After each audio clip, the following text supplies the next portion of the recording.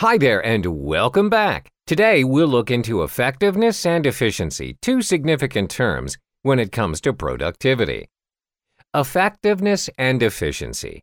Both terms are adjectives that begin with the letter E and are used to describe how work is done.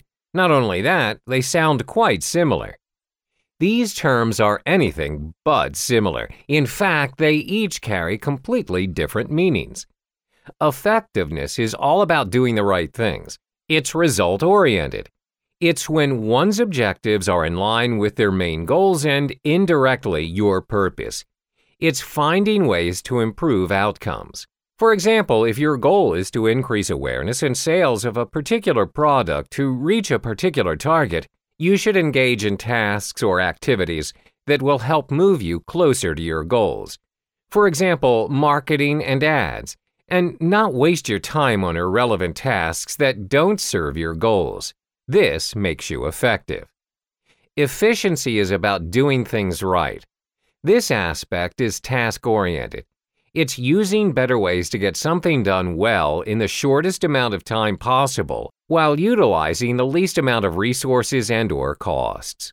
An example of efficiency would be using a computerized system to get things done accurately in a shorter span of time, as opposed to relying on manual methods to do the same thing, which will take more time and effort. Either one can exist without the other. One can be effective but not particularly efficient, and vice versa.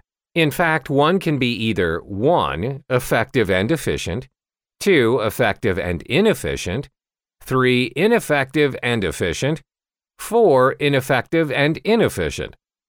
Optimal productivity is a combination of both efficiency and effectiveness. That would be our first example, effective and efficient.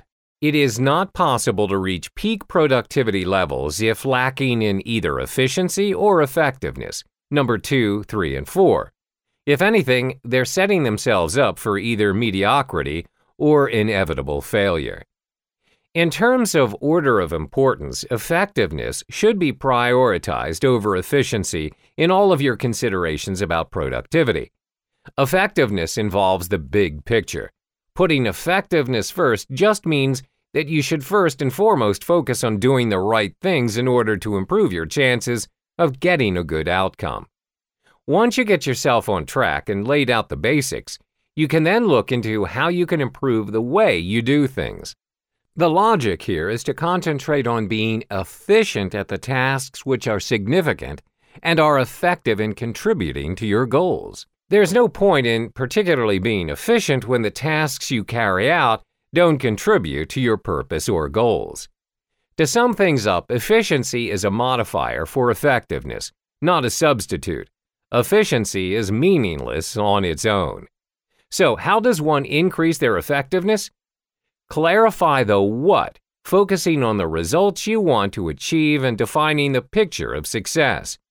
Clarify and pursue key strategies that will give you the highest possibility for success. After establishing your plan of action, you can focus on how to increase your efficiency.